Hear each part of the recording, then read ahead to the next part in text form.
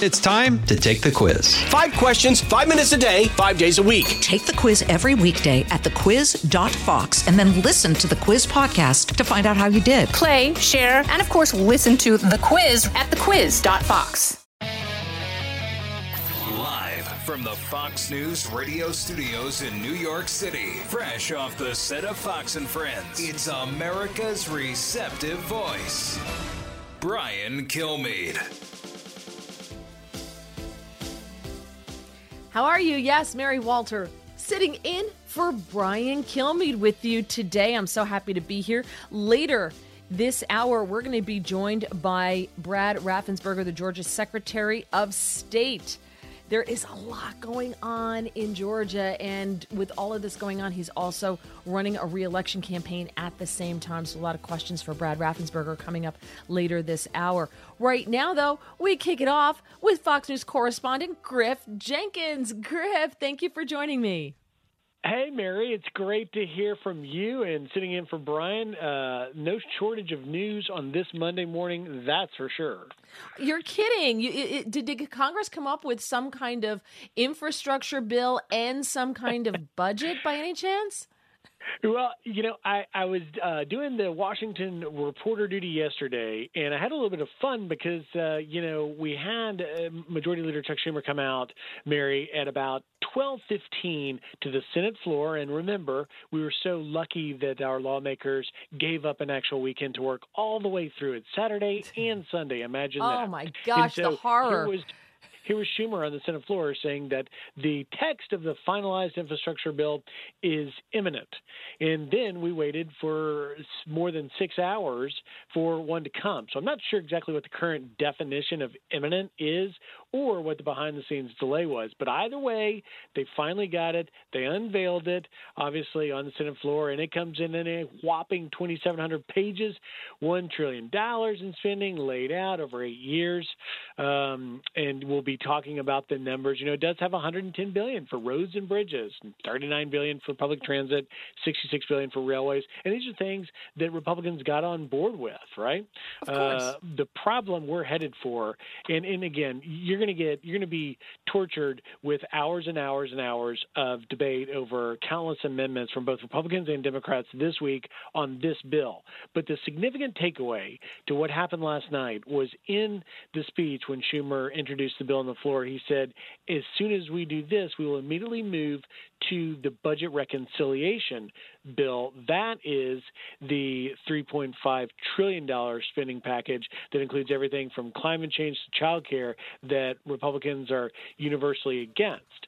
And so if they can't pass that in the Senate, Speaker Pelosi has consistently said that she will not take up either in the House, where the bills go next after the Senate, if it doesn't come as a total package, both bills. So I think we're headed in for a very dramatic August. I just can't with any of this, because every time we hear it, every time they do something like this, we always hear it's this huge, long, ridiculously complicated bill, and they don't have enough time to read it. Like, it sneaks up on them. Christmas is the same time every year. It should never sneak up on anyone. Just like this happens regularly. How are they continually surprised at the arrival of, oh, we need a budget? How does this happen? And then it's always so big and thrown in the last minute, coming in under the wire, that no one has any time to read it. How does that continually happen? Listen, you put your finger on it, and you and I have been around this business for many years and realized that, back in the 90s, we would hear about a crisis in the Senate, a deadline looming, but really, our lawmakers operate in a state of crisis pretty much all the time. Every deadline is looming. Every crisis is narrowly averted as they approach it. And, we would otherwise have had a budget ceiling hit us in July, but the numbers really suggest that we don't have a problem until October. But, they're going to work on it. And what I think is fascinating, what's unique this time, Mary, is yesterday we had AOC, Alexandria Ocasio-Cortez, talking on the Sunday shows, saying that hey, it's great the Senate has a bipartisan infrastructure bill, but if they send that over to us without the $3.5 trillion package that we want, then we are going to kill it, and we in the Progressive Caucus have enough to kill it, dead on arrival. And so that's very, very fascinating, and it also would hurt the Democrats' plan to move forward with the budget reconciliation bill without Republicans. Right, and we know that Kristen Sinema has said she does not support the $3.5 trillion reconciliation bill. Right, and we're not sure Joe Manchin does, and this is going to be really the focus. It's like we're taking for granted this $1.2 trillion bipartisan bill, but its fate hangs in the balance of the one that we know the real fight's coming. It's like the undercard fight in a night of boxing, and no one really truly knows sort of where it stands right now because we don't fully know what we're getting in the $3.5 trillion package. And we're not going to know till after it's passed and they start rolling it out, and then people go, "Oh, well, that was in the reconciliation bill, or that was in the infrastructure bill." No one's going to know, and they're voting for this. We had Republicans who voted to move this along without the text even being written. That's right. And, the Republican opposition, because they were worried that amnesty was going to work its way into these 2,700 pages, and we'll see. We're going to get, everything from budget scores to the staff, particularly Republicans that will dig into it and find things they don't like. But at the end of the day, I think the number of amendments offered that we're going to get that may get voted on and pass and get added to it is going to be the focus of what we're fighting about in the Senate this week. Well, from what I understand, you had mentioned that AOC said that they are not going to vote for the they don't support the $3.5 trillion reconciliation bill. But I read that was because if it does not contain amnesty, they will not vote for it. But Kristen Sinema has already said, well, I'm not voting for this. So they don't have enough votes to have Kamala Harris cast the deciding vote to just pass it on just a simple majority.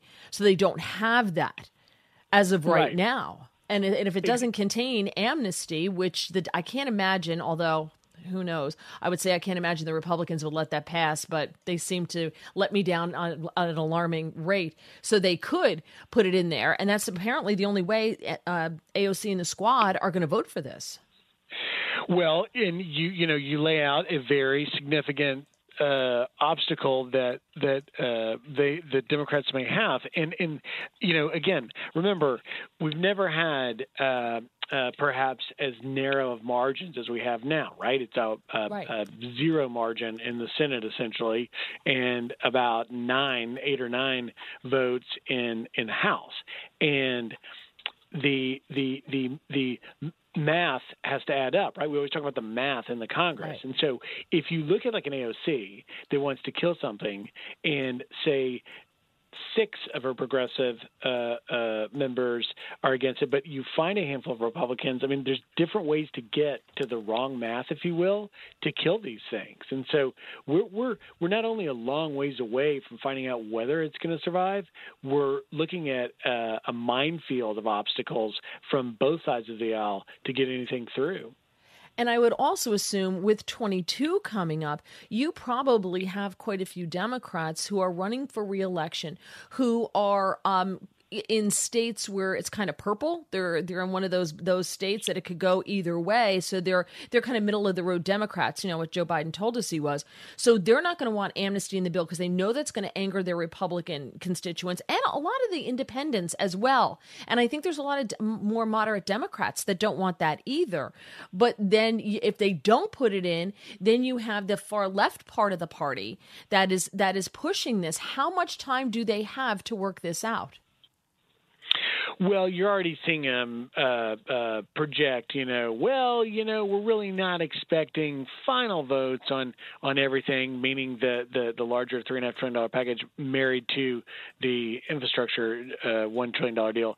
We're not expected to really get votes on that until the fall, right? So they're trying to pad themselves out. But, you bring up 2022, which is very significant because, in the negotiators that did this, remember, it was a bipartisan team of negotiators from Kyrsten Sinema for the Democrats, but then you also had people like Rob Portman, right, from Ohio, Republican, retiring, and he's out there last night saying this is great for the American people and all that stuff. Well, if it bears out things like amnesty or other warts, as we call them here, that one party doesn't like, then they're going to make an election issue out of it and say, well, that's why we had the Republicans sell out on us, and you're going to see the more conservative Republicans really take a harder line in the sand. Since we're talking about amnesty, which, of course, that is the Democrats' dream, and they want to get those people citizenship by 22 because they know that a lot of their policies are not popular with the American people, with the people who should be voting. You just saw drone footage today on Fox that came from Bill Milligan, who is a national correspondent, and they had to use a drone. And it's the largest group of immigrants, migrants, illegals that they have ever seen being held by Border Patrol. They're being held under a bridge in Mission, Texas. It's upwards of 1,000 people. At this point, why don't they just open the border? I mean, seriously, I don't mean to be, sound flippant about it, but at this point, why not just open it and just save us taxpayers some money and just let them walk in? Mary, I'm glad you brought this up because I did a couple of hits for Fox and Friends this morning to try and put it in perspective. Now, that footage shot by Fox's drone camera that's with our great reporter Bill Malusian down there in the RGV, I have spent more than 24 times under the Ansel Lewis Bridge. It has been for decades, dating back to before George W. Bush, a main crossing point in the RGV sector. They cross the river. There's even signs between the river and the bridge pointing migrants to go to that area. And that footage is footage that the administration doesn't want out there because it shows the undeniable humanitarian and national security crisis at our border. But what I did this morning is I pulled back to a March 12th photo underneath that same bridge that had hundreds, not thousands, but hundreds of migrants, and we broke that story. That was leaked to me by an agent that wanted the public to know that we have a crisis on the rise in March. So now, more than 4 months later, every single day they've been getting slammed in that same spot in the RGV. I released with a confidential source in the Border Patrol that gave me the last 24 hours, right? Meaning the footage you saw under that bridge, the entire sector RGV, there were 3,002 encounters. That's an increase 3,000 of 600. It's a 655% increase compared to last year. And I asked my source to add up the total weekend. We looked at the actual computer numbers. In the weekend total, Friday, Saturday, Sunday, in that same area where the bridge is, 8,144 migrants illegally crossed. Now, to give it even more perspective, the chief in that sector, Chief Brian Hastings, tweeted over the weekend, the days of line watch operations are far and few between. Last week's apprehensions stand at more than 21,000. That is an admission to me, Mary. It's a stunning tweet to see that the days of line watch operations are over because it's saying that they have so many agents that are off the line, that aren't right on our border. They're spending all their time transporting and processing migrants that they can no longer fully execute that fundamental duty to protect the border. And when you say, just declare it open borders, you're not going to get that, I don't think. But one thing is for sure, when the chief is getting overwhelmed in these visuals we see, in these numbers and stats we can show you, he's willing to say, the days of line watch operations are far and few between. That's troubling. That should concern every American. Add to it, and this is my last point, the fact that I reported the 900% increase in COVID-positive migrants in that area. You have an absolute crisis and really an emergency right now down there. Yeah, what is happening is just unbelievable, but Democrats have been planning this for decades. And Republicans are surprised. They're like, wait, how is this happening? Like, the Democrats have been planning this for decades. And that's why they want amnesty in this bill, because you will never, if they get it, you will never see another Republican president, at least in my lifetime, easily. Then they've been planning this. They want one-party rule, and Republicans have been asleep at the switch for this whole thing. Griff, thank you for the reporting you do. I see you all the time on the border. I'm sure your wife never sees you. You probably have the best marriage I know. You can't fight if you don't see each other. I don't know why she still puts up with me, but Mary, it's great to be on with you. And, I hope to get back to the border soon because it's a story that really matters right now. Oh, absolutely. Griff Jenkins, thank you so much. I really appreciate you. I just want to throw it out to you quickly. 866-408-7669 on what Griff was saying about what's happening with the infrastructure bill, the budget bill, budget reconciliation, and what's happening on our border. This is all one big plan. This all ties in together. And maybe I'm wrong, but I think the Democrats have had this planned out for decades. They were just waiting for the right moment. They saw it with Trump. And if it wasn't for Georgia, none of this would be happening right now. Speaking of which, Brad Raffensperger, the Georgia Secretary of State, will be joining us in about 15 minutes on the Brian Kilmeade Show. Giving you everything you need to know. It's Brian Kilmeade. Fox News Radio on demand on the Fox News app. Download the app and just click listen. When you swipe left, you can listen to your favorite Fox News talk shows live. Swipe right for the latest Fox News Radio newscasts on demand. Fox News Radio on the Fox News app. Download it today. As many of you know from your own life experiences, a life in so-called blue-collar work is something to be proud of. It is very rewarding to work that has impact on your friends, your neighbors, and your family's lives. Great successes can be had in the blue-collar career.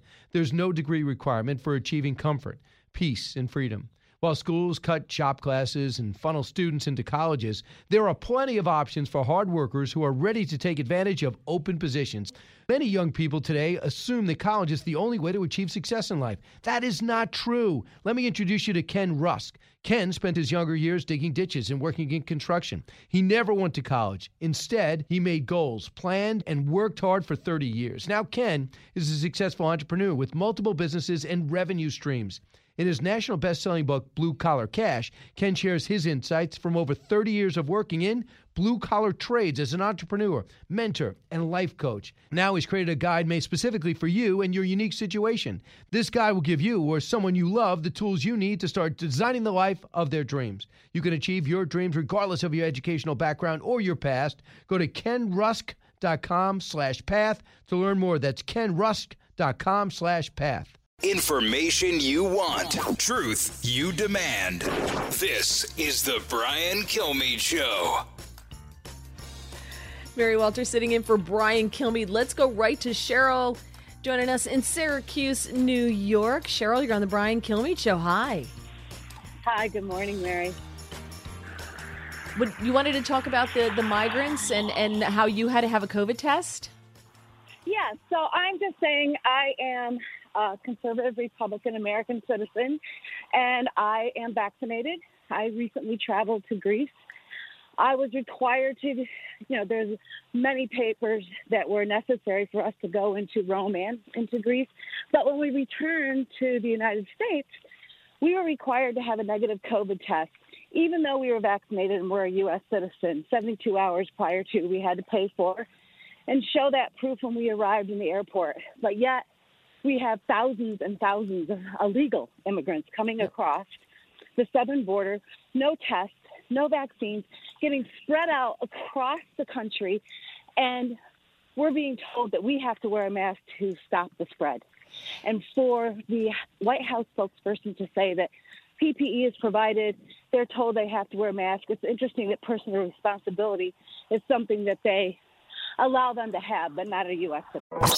Out of the gates and ready to go. Hey, it's Hutton Withrow. Hot Mike is here on the Outkick Network. We've got your afternoon covered with the latest sports discussion, and it's available wherever you find your audio. Daily analysis and news. He is hot. I am Mike. Actually, my name is Chad. His name is Jonathan, but you get the picture. We're going to bring it every single day. Whatever you want to call us, we'll respond to. We just want you to respond to what we're dishing out every day. And while you're here, we hope you subscribe to the podcast, like, subscribe, and share.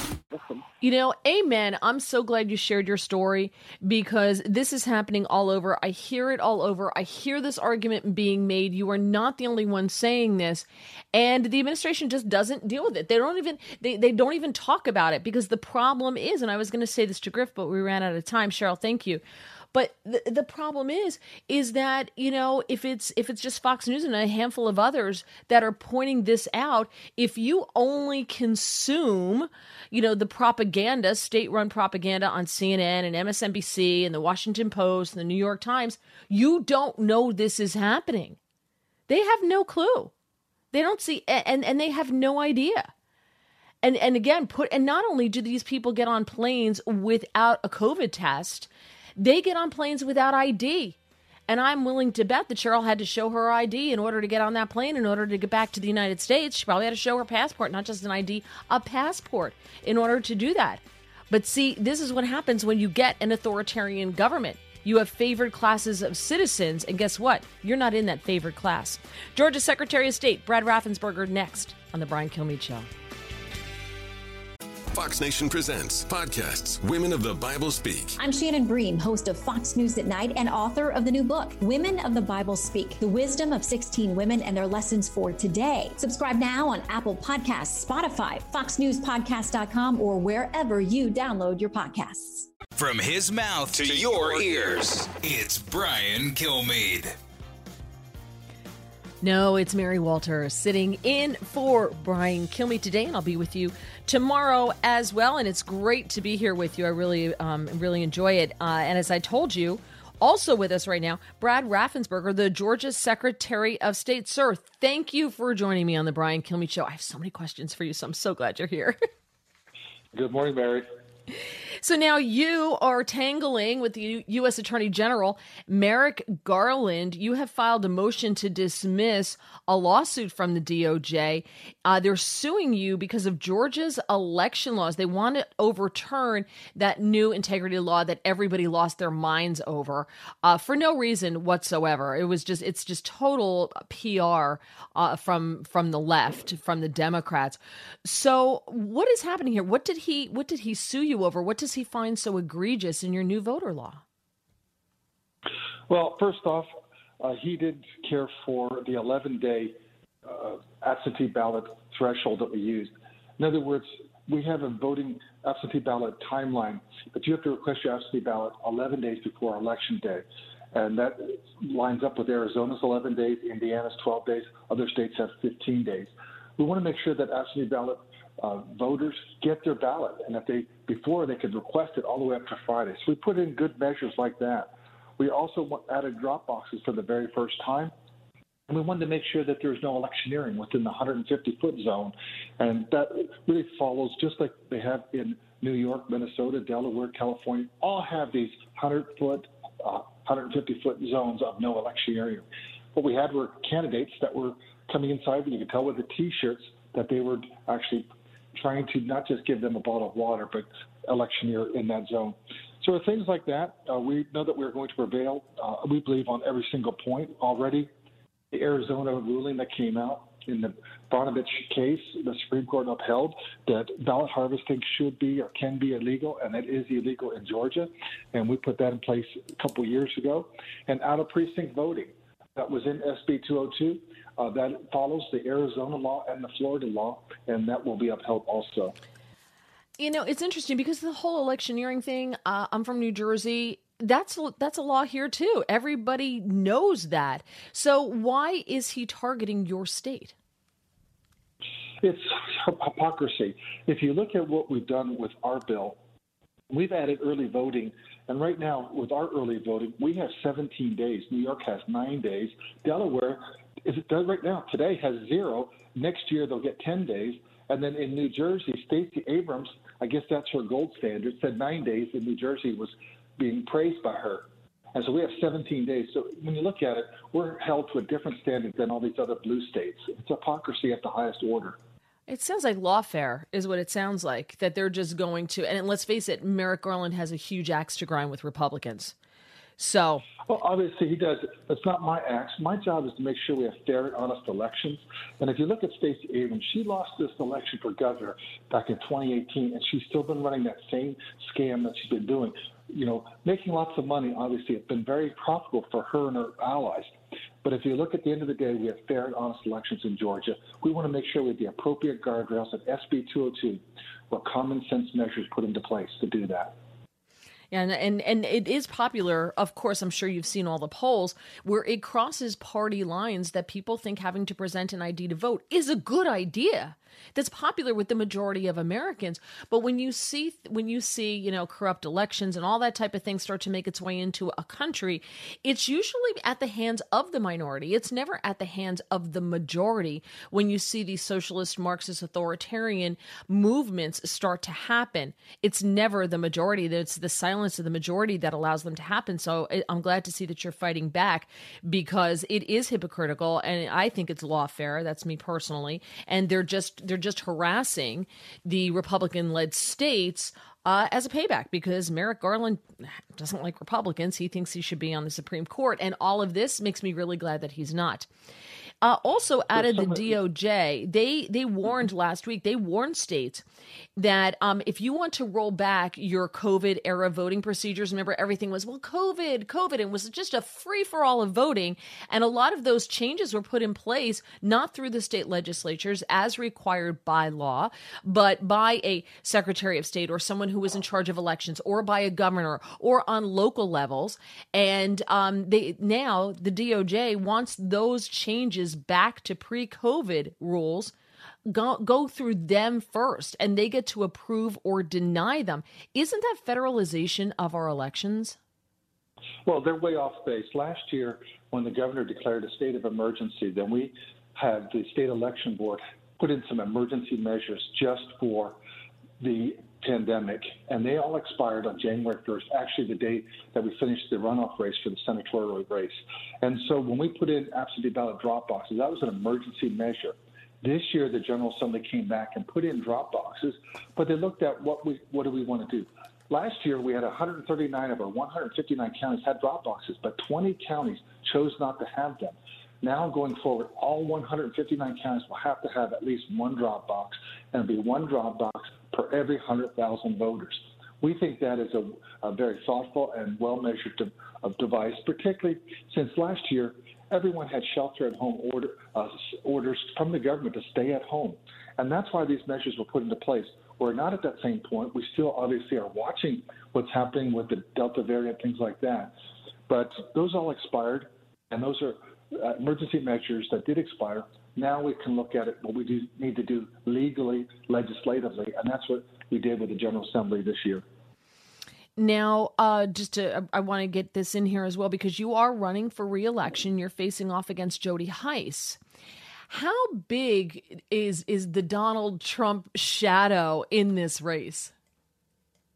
Well, we understand. I supported President Trump when he ran in 2016, voted for him in 2020, and our family has given him money. But at the end of the day, he did not win Georgia. I know that's very distressing for Republicans and even myself when I watch what's happening up in D.C. with Nancy Pelosi and President Biden.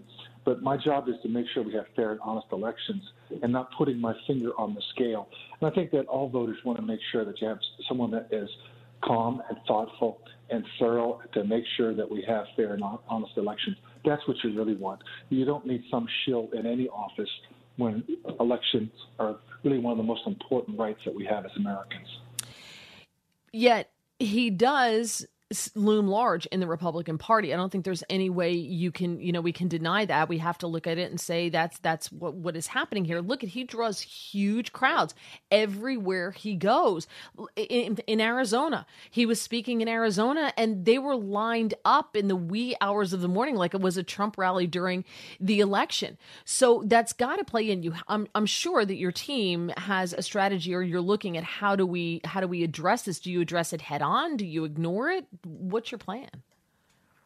We understand that when Jody Hice was congressman, he never introduced a single piece of election reform legislation. And yet one of the biggest problems that everyone has at the state level are election laws. If you look at the National Voting Rights Act, That does not allow us to update our voting rules 90 days before an election in election year. So in effect, last year, we could not update our voting rules due to federal laws. Jody Hice has never done anything to reform federal laws. So I think that he has to be held accountable for his lack of action. I think, will be held accountable, obviously by myself, but I believe by the voters at the end of the day. You had brought up the election in Georgia, and there are a lot of questions regarding the 2020 election tally, especially in Fulton County, especially with videos that have come out. And we now know that some ballots were double counted. There was a video that came out of a woman just taking the ballots out, putting them the same ballots through the machine again. So how do you get past that when there are so many unanswered questions about that? And a lot of Trump supporters do feel that because of those unanswered questions and not having those answers, there's kind of like this air of something hinky happened and we're not getting answers. So how do you address those and how do you get past that? Well, first, I'm not here to make excuses for Fulton County, but I'm the first Secretary of State to ever get them under consent agreement when they had problems after their June primary, which allowed us to have an election monitor that had 100% access to look at everything. He made sure that they were actually matching signatures with signature match. Fulton County did scan ballots, several ballots, a couple of times. But what happens, and this is one thing that voters need to understand, is that in Georgia, I made sure that we could rectify those mistakes, or if there were mistakes, but we had a 100% hand recount. And when you did 100% or hand recount, then those mistakes they had of the double scanning of ballots were reconciled because, in effect, we already have done an audit in Georgia when we did a 100% hand recount. Then we went ahead and did a 100% scan of those recounted ballots once we had those numbers corrected. And if you look at the difference, we were within 0.1% of all three numbers. And so at the end of the day, those are the results. In spite of Fulton's, mess ups, and in spite of all the investigations we've had, we know that that is an accurate, count, and President Trump did not win the state of Georgia. But your office opened an investigation into voters who voted in the county that they had moved out of.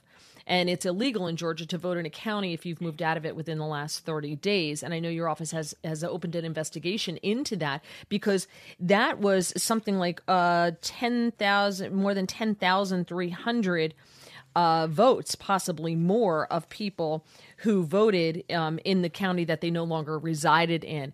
So what have you learned through that investigation? Well, it goes back to, first off, we cannot update our voter rolls because of federal law. Our hands are tied. It's federal law. And what you're really saying is these are American citizens that are over the age of 18. They are not under felony sentence, and they are Georgia residents. But they moved from one county to another, and then they voted in a different county. It did not affect the top of the ballot race. It would affect the lower level races, but it did not affect the presidential race. The real issue with the presidential race is we had over 28,000 voters that skipped the presidential ballot. They didn't vote for anyone for the presidential ballot. So I don't know if they were a Biden voter or they were a Trump voter, but 28,000 Georgians didn't vote for the presidential ballot. Typically, everyone hits the top of the ticket, and the things they do skip are the Water and Sewer Board, county commissioners, and all the down ballot races. I understand that. This race was atypical in that respect. Yeah, it doesn't make sense that someone would go to the trouble of voting in a county they no longer live in and then not vote for president. And the president of Data Productions, Mark Davis, he's an expert in voter analytics, and he obtained data from the National Change of Address database and identified Georgia residents who had confirmed moves with the postal system. You give them your forwarding address. He excluded moves with effective dates within 30 days of the general election. And by using the data available from your office, he identified nearly 35,000 Georgia voters who indicated they had moved from one Georgia county to another, but then voted in the county that they no longer resided in. 35,000, that is enough to swing the race. And I doubt that they all just voted for, dog catcher. We can't update the vote rolls. In effect, as I said, 90 days out of before an election, and because we had then runoff elections, in effect, after February of 2020, we could not update the vote rolls, and we just did our first update in 2021.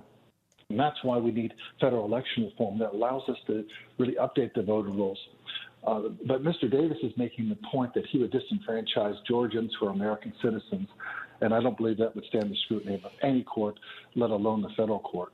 If the states are supposed to run the elections, as we know, the state legislatures have that power, how can the feds tell you you're not allowed to update your voter rolls? Federal law trumps state law, and that law has been in books since 1993, 1994. It was signed into law by President Bill Clinton with a Democrat Senate and a Democrat House. When the Republicans controlled the House and Senate, and we had President Trump in charge, Republicans didn't file any election reform. In fact, Mo Brooks was quoted on Fox News one morning on saying that. And I can pull out that date, circle back, and get it to you. I thought it was very interesting that even he recognized that Republicans didn't do what they needed to do at the federal level. That seems to be the story that we hear over and over and over again, and it's very, very annoying. It almost makes you think that they really don't care that much. They say it, but they really don't.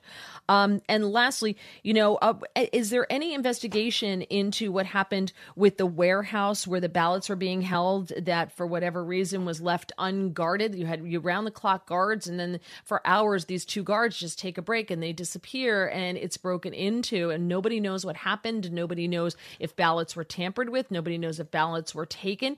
Are any answers going to be coming about that? That'll be probably covered with the ongoing investigation and court case that Fulton County has right now. There's a case out there, Voter GA versus Fulton County, and that's before Judge Amaro right now. And we said that we would support whatever the judge's ruling is, but if that is a detailed deep dive on that and audit and looking at all the procedures, we support that. And the General Assembly has also requested an investigation, and so we're waiting to see what the will of the state election board will be. They meet. I thank you. I thank you for answering these questions, because if you're running for re-election, I think a lot of people have these questions, and so I appreciate you answering them and addressing them. Brad Raffensperger, Georgia Secretary of State, thank you for joining us. Thank you. More coming up on the Brian Kilmeade Show. Newsmakers and newsbreakers. Hear it first, only on the Brian Kilmeade Show. From the Fox News Podcasts Network. Download and listen to The One with Craig Gutfeld, the co-host of The Five, like you've never heard him before. You know him, you love him, you want to be like him. Subscribe and listen now by going to foxnewspodcasts.com.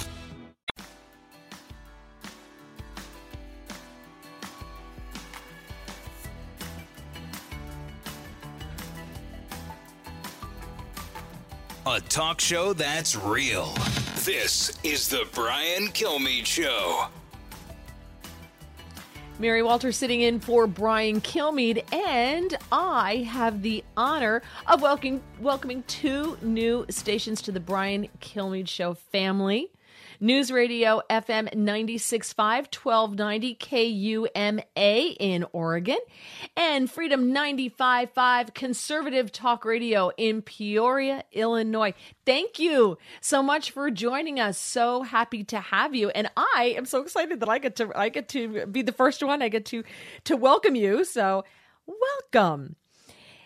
I have some sad news for you, though. If you are looking to buy some of Hunter Biden's art, I just thought you should know that several art critics and I guess buyers and experts have decided that the prices are overwhelmingly inflated. They're going between $75,000 and $500,000. And I just love the fact, and the jokes write themselves, that he blows the ink through a straw. Because I would guess he's got a lot of straws hanging around. Ba-dum-bum. 3 art critics, 1 art professor told Politico the prices for Hunter's artwork are nowhere close to where they should be for a budding artist.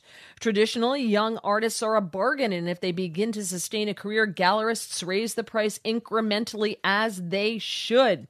Paintings are only as valuable as what some customers will pay for them. He's complexly famous, but not yet for art. Guess people will pay for a known last name. And they pretty much all agreed that what is being sold is not Hunter Biden's art. What's being sold is Hunter Biden's last name, despite what the White House tells you. No, it has nothing to do with access to the president. No, this is all about Hunter Biden's new career. He's like that kid that can never find a career. That's Hunter Biden. So if you're going to buy some, overpriced. I'm Mary Walter. You're listening to The Brian Kilmeade Show. From the Fox News Podcasts Network. I'm Ben Domenech, publisher of The Federalist, and I'm inviting you to join a new conversation with the smartest thinkers out there about the country and where we're going. Subscribe to the Ben Domenech Podcast. Subscribe and listen now by going to foxnewspodcasts.com. Live from the Fox News radio studios in New York City, fresh off the set of Fox and Friends, it's America's receptive voice, Brian Kilmeade. Hi, how is everybody? Mary Walter sitting in for Brian Kilmeade. I'll be with you tomorrow as well. Let's start right off with New York Post columnist and Fox News contributor Michael Goodwin. Michael, thank you for joining me. My pleasure, Mary. It's always a pleasure to have you on. You have a piece out, Joe Biden's Failing First Crisis. And I read the headline and I'm like, wait, so which one could that possibly be? Because I can think of several crises that are happening right now, and the White House is fiddling while Rome burns. So which crises are we speaking of? Well, I'm thinking of all of them together. Oh, okay. Creating what I call a potential hinge point in his presidency. I mean, you have the border, of course. You have the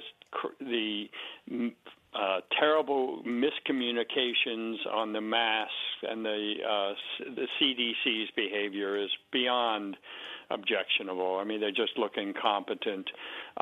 You have the inflation, of course. And so you have this, and of course the continuing crime. So you have this confluence of events, and Biden seems either incompetent or impotent to do anything about them. I mean, nothing is coming out of the White House that would give you any confidence. And you can go further. You can what's going on in Cuba, that the United States has been passive there.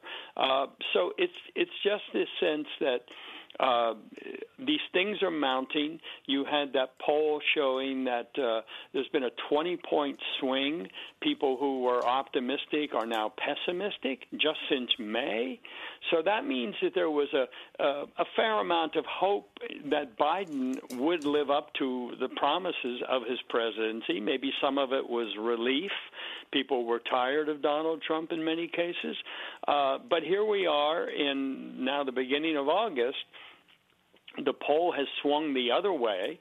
Now the majority are pessimistic about the next 12 months. And so I think, as I say, it's a confluence of events that to me come together as one single big crisis with a lot of component parts. But a lot of these, as I read your article, and we all know as we talk about these things, a lot of these crises are self-inflicted. They made these crises happen. Now, they'll never say that, but immigration, the border, inflation, all self-inflicted wounds. That's true, but that's not unusual. I think if any of us looked at our own lives, we would say that most of our problems are things we created ourselves or contributed to. So I don't disagree that they are self-inflicted, but the question is, can he work his way out of this? Can he solve these problems? Turn those polls around again, where you would have, I mean, back in May, it's hard to believe. I don't know a lot of these people, but nearly two-thirds were optimistic about the next 12 months. Now, that's pretty remarkable, and the fact that he created these crises or contributed to them, as I say, that's not surprising, but it's happened very quickly and fairly dramatically. I mean, to have a 20-point swing in optimism versus pessimism, that is a bad sign for a president. Well, first of all, he probably doesn't even know, because they're probably not telling him. We laugh at that, but it's sad. It's true. And I have friends, who became anti-Trumpers and never Trumpers and voted for Biden. And I just look at them and I'm like, but come on, you got to be happy. There's no mean tweets. At least he's nice. And they don't Right. say anything because the reason they didn't vote for Trump is because he's mean and they didn't like the tweets. And, now you've just got the country's, devolving. We're like a plane on fire heading into the abyss. I have a theory, and see what you think about this, that Jill Biden, we know she's got a tight rein on Joe Biden. She protects him. She's his nanny. She's his mom. She protects him. I've never seen a first lady go to so many events with the president and get on stage and speak before him. Right. And then go around and say, Joe, pay attention. It's insane. With Kamala Harris, we all know, I don't think anybody thinks that Joe Biden's going to finish 4 years. And maybe there are some, but I can't imagine Joe Biden's going to do 4 years. But it almost looks like that Kamala Harris is being set up to fail. She's been given the border and she's been given voter ID, quote unquote voter integrity. For the Democrats, the border is an unsolvable crisis, right? Because of the constraints that they've put in place makes it unsolvable for them because they can't do anything that Trump did. So she's got an unsolvable problem. And then they gave her voter integrity. Again, for them is an unsolvable problem. Is this being done by the people who are pro-Biden and want to see him in there for 4 years? I hadn't considered that. You're more cynical than I am. I am. But it's a plausible scenario. I mentioned in my column that Harris is diminished. Now, again, she was not a strong candidate in her own right, and she was elevated. Joe Biden, it was no secret, he was going to choose a non-white woman as his running mate, and he did. So Kamala Harris, I think, comes to the job with not a lot of credentials other than her race and gender. And so it's not really surprising that they haven't, the Biden team hasn't helped her much because I'm not sure they can. Kamala Harris is vastly overrated. And so she got this job, as I say, through a peculiar set of circumstances, a quota, really. There was no qualification for the job. Not that most vice presidents are not superstars or they would be presidents. But nonetheless, there is this question, and there have been some reports that the Biden team doesn't trust her. And that's why they haven't really given her a prime role in anything that they thought she could handle. Now, what you said about the border is absolutely right. It's unfixable if you're going to break all of the agreements that Trump had with Mexico and the Northern Triangle countries. And if you're going to let the migrants in and then try to process them, it's unfixable because you've essentially extended an open invitation to the cartels, to the coyotes, to criminals of all kinds, as well as the innocent people just looking for a better life. So you've broken the system, and now you can't really expect her or anyone else to fix it under the rules that you're willing to play by. But still, I do think that even saying that, there is something peculiar about her. She also hides from the media, just as Joe Biden does. And so, the sense of who is making these decisions is a real one. There is a question. For example, some time ago, the administration decided that the intellectual property of the vaccines would be given away, that the whole world could make use of it without paying Pfizer, Moderna, et cetera. I'm told Susan Rice was behind that. That was a highly objectionable decision because what it did was it stole this. This is what we complain that China does, and there was the White House doing it, out of some gesture of humanity, taking the private property of these companies and giving that information over to other countries, most of whom lack the ability to actually replicate the production of these vaccines. So it was maybe of little use in the places where it was intended, but it would be great use in China, for example, or Russia. And so you're taking away the intellectual property. And I'm told that Susan Rice was guiding that was her decision. Now, who gave her the power to make that decision? I mean, the president announced it, but the inner workings of the White House are something of a mystery. There's all this kind of stuff about Ron Klain, the chief of staff, being the real power. The fact is we don't know. And that, I think, will at some point become a big issue if Joe Biden's decline continues. And then I think we will have more concern about who's pulling the strings if Joe Biden can't even speak and release these policies. If he's incapable of doing even that at some point, then I think we'll have serious questions about is he up to the job? Is he really the president? And if he's not, who is? Yeah, and I've also heard, Susan Rice. That is the rumbling behind the scenes.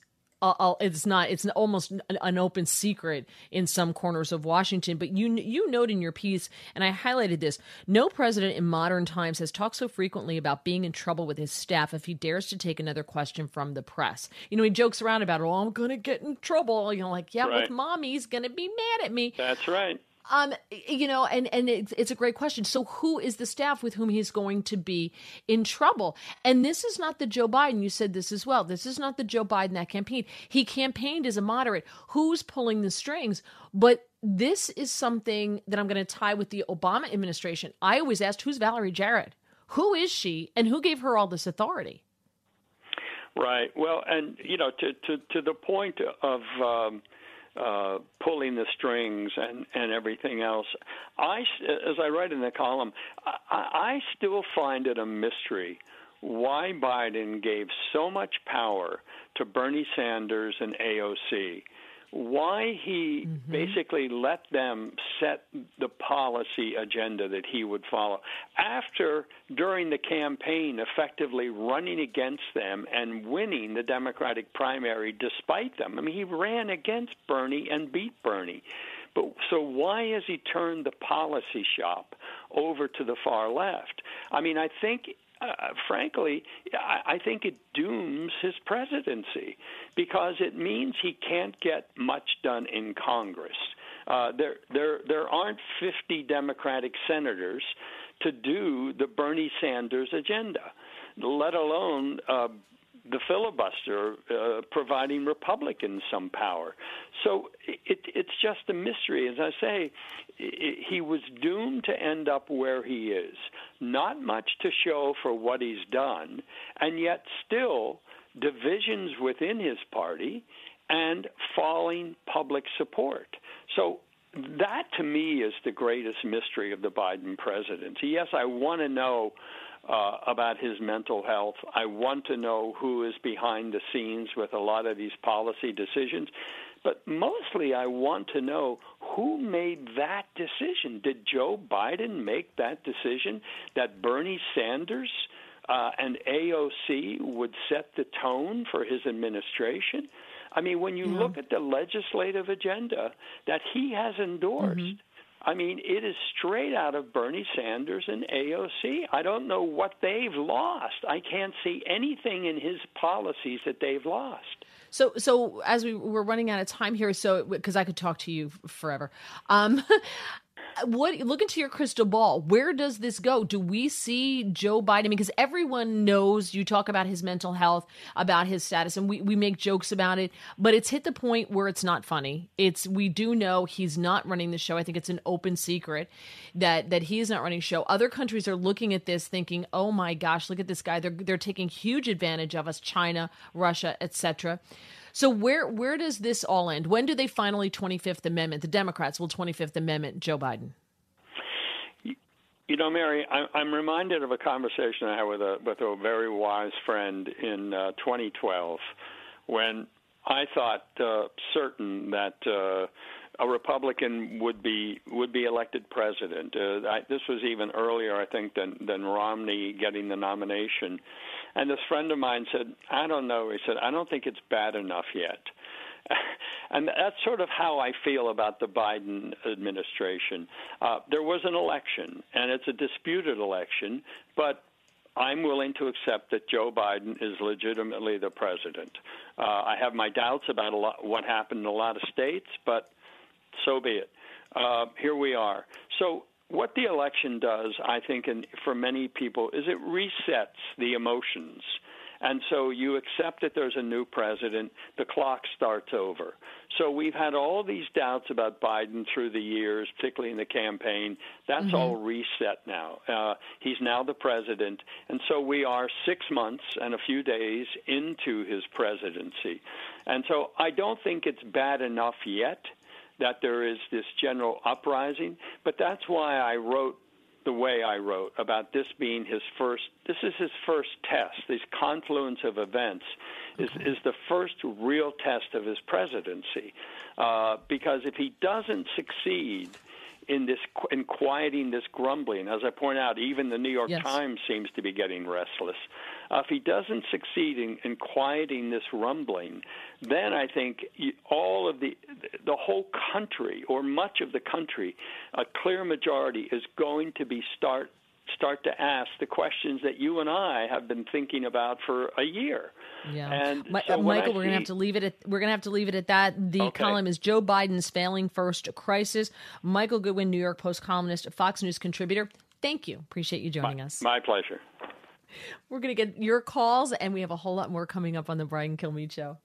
There's no topic he won't touch, and there's no opinion he won't engage. It's one of the great joys of my life. Call in with yours at 866-408-7669. It's the Brian Kilmeade Show. New from the Fox News Podcasts Network. My name is Kennedy, and welcome to my podcast, which will, I humbly say, single-handedly save the world. You're welcome. It's Kennedy Saves the World. Subscribe and listen now by going to foxnewspodcasts.com.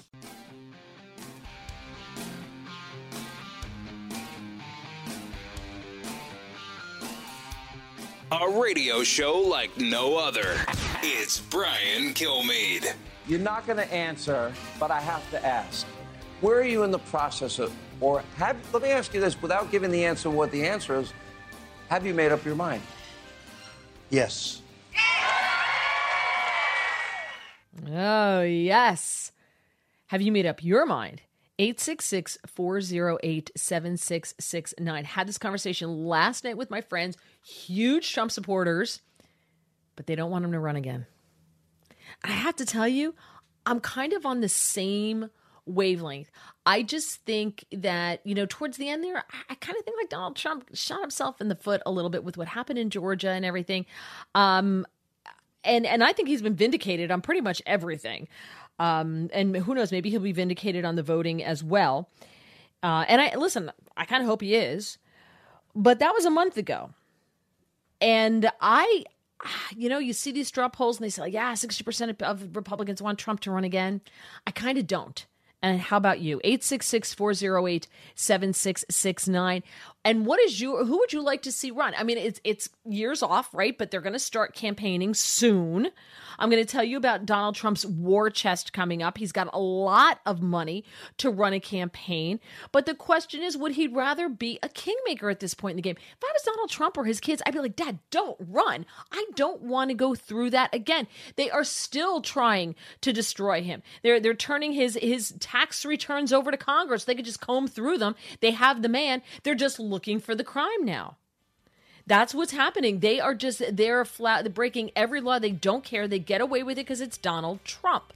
Because he dared shine the light in the dark recesses of the swamp that is Washington, D.C. And that's how you know how bad it is when they're going out so far out of their way to destroy this man. 866-408-7669. Do you want him to run again? I'm Mary Walter. You're listening to The Brian Kilmeade Show. Living the Bream is a podcast hosted by Fox News Channel's Shannon Bream, sharing inspirational stories, personal anecdotes, and an insider's perspective on actions and rulings from the High Court. Subscribe and listen now by going to foxnewspodcasts.com. America's listening to Fox News.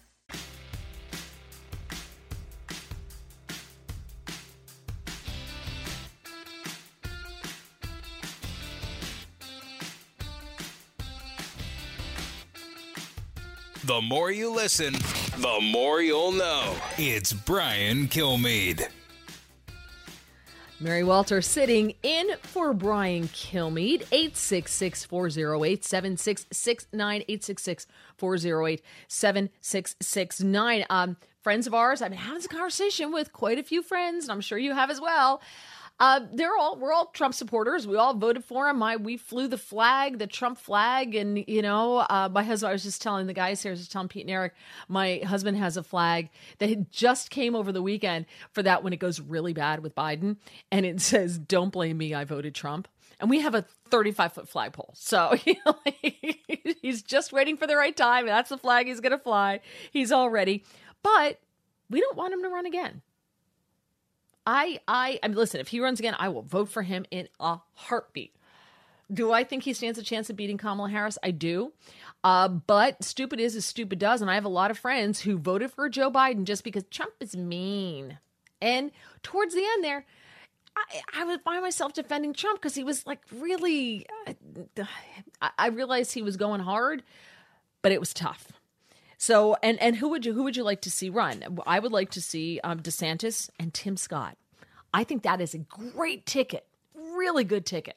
Now things can change between now and 24, but that as of right now, that's what I see. However, you heard Donald Trump just before he went to the break telling Sean Hannity he has made up his mind whether he's going to run or not.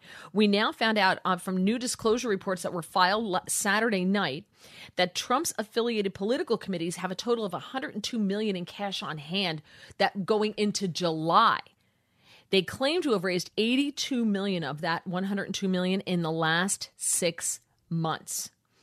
Now, the FEC shows a lot of that cash came from a transfer that took place from Trump's from Trump's fundraising accounts from last year. So there's questions as to exactly where all this money came from, how much of it was donations from the last 6 months, etc. But he still has $102 million in cash on hand. That is a lot of money. And, he is raising for the Election Defense Fund, to support the fight for the 2020 results, to get to the bottom of that, which, you know what? I'm not one of these people who says they should just let it go. Let's find out if the elections were compromised. We deserve to know that, and we should know that. We need to find out the truth. So I do think those audits need to go on. I do think they need to fight to make those happen, because I think it's my right as an American citizen to know whether my vote counted or not. I just think that's a simple request. Then, listen to this. You hear Mark Meadows. Mark Meadows was on Friday night, and he was asked on Friday night, what's going on? Do you anything with Trump? And here's what he had to say. There's apparently a secret meeting in New Jersey. Listen to this. Well, we met with some of our cabinet members tonight. We actually had a follow-up member meeting with some of our cabinet members. And as we were looking at that, we're looking at what does come next. I'm not authorized to speak on behalf of the president. Okay. But I can tell you this, Steve. We wouldn't be meeting tonight if we weren't making plans to move forward in a real way and with President Trump at the head of that ticket. President Trump at the head of that ticket. Boom. Boom. I know, kind of says a lot, doesn't it? 866-408-7669. Do you want to see him run again? Joe in Florida, you're on the Brian Kilmeade Show. Hi, Joe. How are you? I do want to see President Trump run again. I'm a Brian Kilmeade fan, and I like his demeanor, how calm he is, and he has history to prove it. But I don't think Donald Trump could be like that. The media attacks him. They attack their family. They lie about him, and they're very biased. So he has to be brash. Right. I wish that was not the case. Yep. But, and sometimes I don't like the things he says either. But he does bring out a lot of things that they do against him, and it's constant. Yep. And I just wish it wasn't that way. Therefore, like you, maybe, if he runs, but whoever runs, that's not going to stop. It's not going to stop. Whether it's Scott and DeSantis, who I like. I live in West Palm Beach, Florida, but it's not going to stop, and they're going to have that same demeanor, attacking back against the attacks that they're receiving. That's very true. That is also true. And I don't understand how Trump and his family did it for as long as they did. There were so many times I said, this man should just say, you know what? You want it? Here you go. Fix it yourself and just walk away from it and let them blow it up. Because it was such a thankless job for him and his family, and they gave up so much. And what they did to him was just unbelievable. But I blame the Republicans too. The Republicans, thank you so much, Joe. Republicans are not fighters. I was very lucky last week. I was very blessed. I got to have breakfast with Chuck Grassley and some other people at the Capitol Senate dining room, and which, by the way, was a little anticlimactic, I have to say. It's like a room like any room you would find in a Holiday Inn, like a conference room at a Holiday Inn. Getting there, like the Senate, the Capitol, it's beautiful. But when you walked in, I was like, oh. I was just expecting it to be grand, and I was like, oh, okay. But I asked Senator Grassley, and I said to him, I said, so, it's so frustrating. Like the Republican base is crying for the Republicans to learn from Donald Trump and to fight back. And you've got Kinzinger and you've got Liz Cheney on this January 6th commission. And he said something that's very true. He said, Democrats are a monolith. Democrats are one voice, one vote. Republicans have freedom of thought. And because Republicans welcome freedom of thought, you have individual people. And they're not always going to think the same way. And he's right. And I love that. But there are times where you sometimes have to just zip it and go along to get along sometimes. For what the people want, for the good of the country, sometimes you have to do that. So it's so frustrating to me. Let's head to Midland, Texas. Phil, you're on the Brian Kilmeade Show. Hey, Phil. Hey, Mary. First of all, I'd like to say that Ratsberger is a liar. Why do you say that? Why do you say that? Because he lied about saying that the Georgia went for Biden, and he closed the barn door after the horses got out. So we had suitcases under the table. Fulton County, which would stop counting the votes because they had a water leak. They put boxes up in the windows. How can this guy stay there? If he was on a video, his nose would getting larger. He's a liar. Yeah, I think he's going to have a little bit of a problem with the reelection when it comes to all of that. But we'll have to wait and see what happens. So do you want to see Trump run again? Yes. And he could pick Kristi Noem, maybe Ted Cruz, maybe Senator Scott. I mean, but, people who say your friends say they voted for Trump because he was too mean. What a bunch of wusses. The man had integrity. His thought was to make America great again. He was fighting rhino Republicans. He was fighting the news media, and Mary, you used a great word. I'm going to start using it now, that the election was compromised because you can't say the F-bomb. Right. That's a great word. I never even thought of that word. Our election was compromised, and we have a right to know that it should be compromised. Totally agree with you on that. But no, I love Trump. He was a big difference between guys like Romney and Bush and McCain that were all they took it on the chin and they fell down. Donald Trump, he blocked the sock to the jaw and came back with two of his own. I love the man. He said a few things.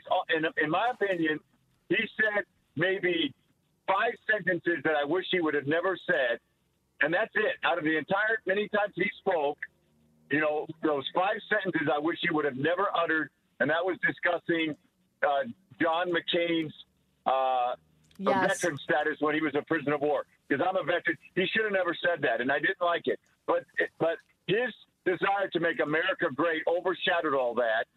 And I thought he was a great president, and I want him to run again because our country is in dire straits. Yeah, I agree with you, and you made some great points there, and you're right. The people, thank you so much, Phil. My friends who became Never Trumpers, they tend to be one issue voters. I can't be a one issue voter. If I'm going to be a one issue voter, that voter is going to be my wallet. Sorry, yep, I'm selfish. That's the way it goes. My husband and I work our butts off, and you know what's more selfish? Thinking that you have a right to something that you didn't earn. That to me is the ultimate in selfish. Me thinking that I get to keep what I earned, I pretty much think that's normal. That's why we work so hard. But you thinking that you have a right to that? But they tend to be one-issue voters. She's a big animal rights activist and couldn't handle the fact that Trump's sons hunt. That was like a bridge too far for her. I was just like, okay. But, you know, she works in real estate, one of my friends, and I love her. She works in real estate. I'm like, where are you going to be when the real estate market tanks? I'm just curious, because it's not always going to be high on the hog the way it is now. And your commissions are going to go down.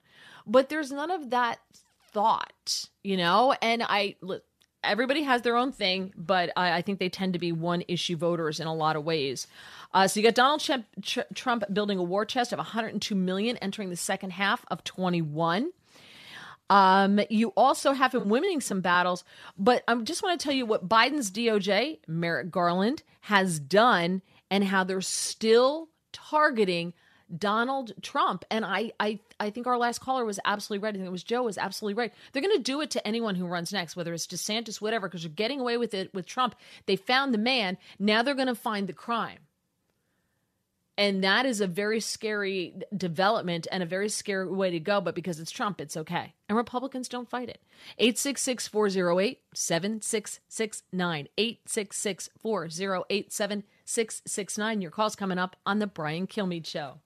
Both sides, all opinions. It's Brian Kilmeade. With Fox News Podcasts Plus, you can enjoy all your favorite Fox News podcasts without commercials. Subscribe now at foxnewspodcasts.com. If you're interested in it, Brian's talking about it. You're with Brian Kilmeade.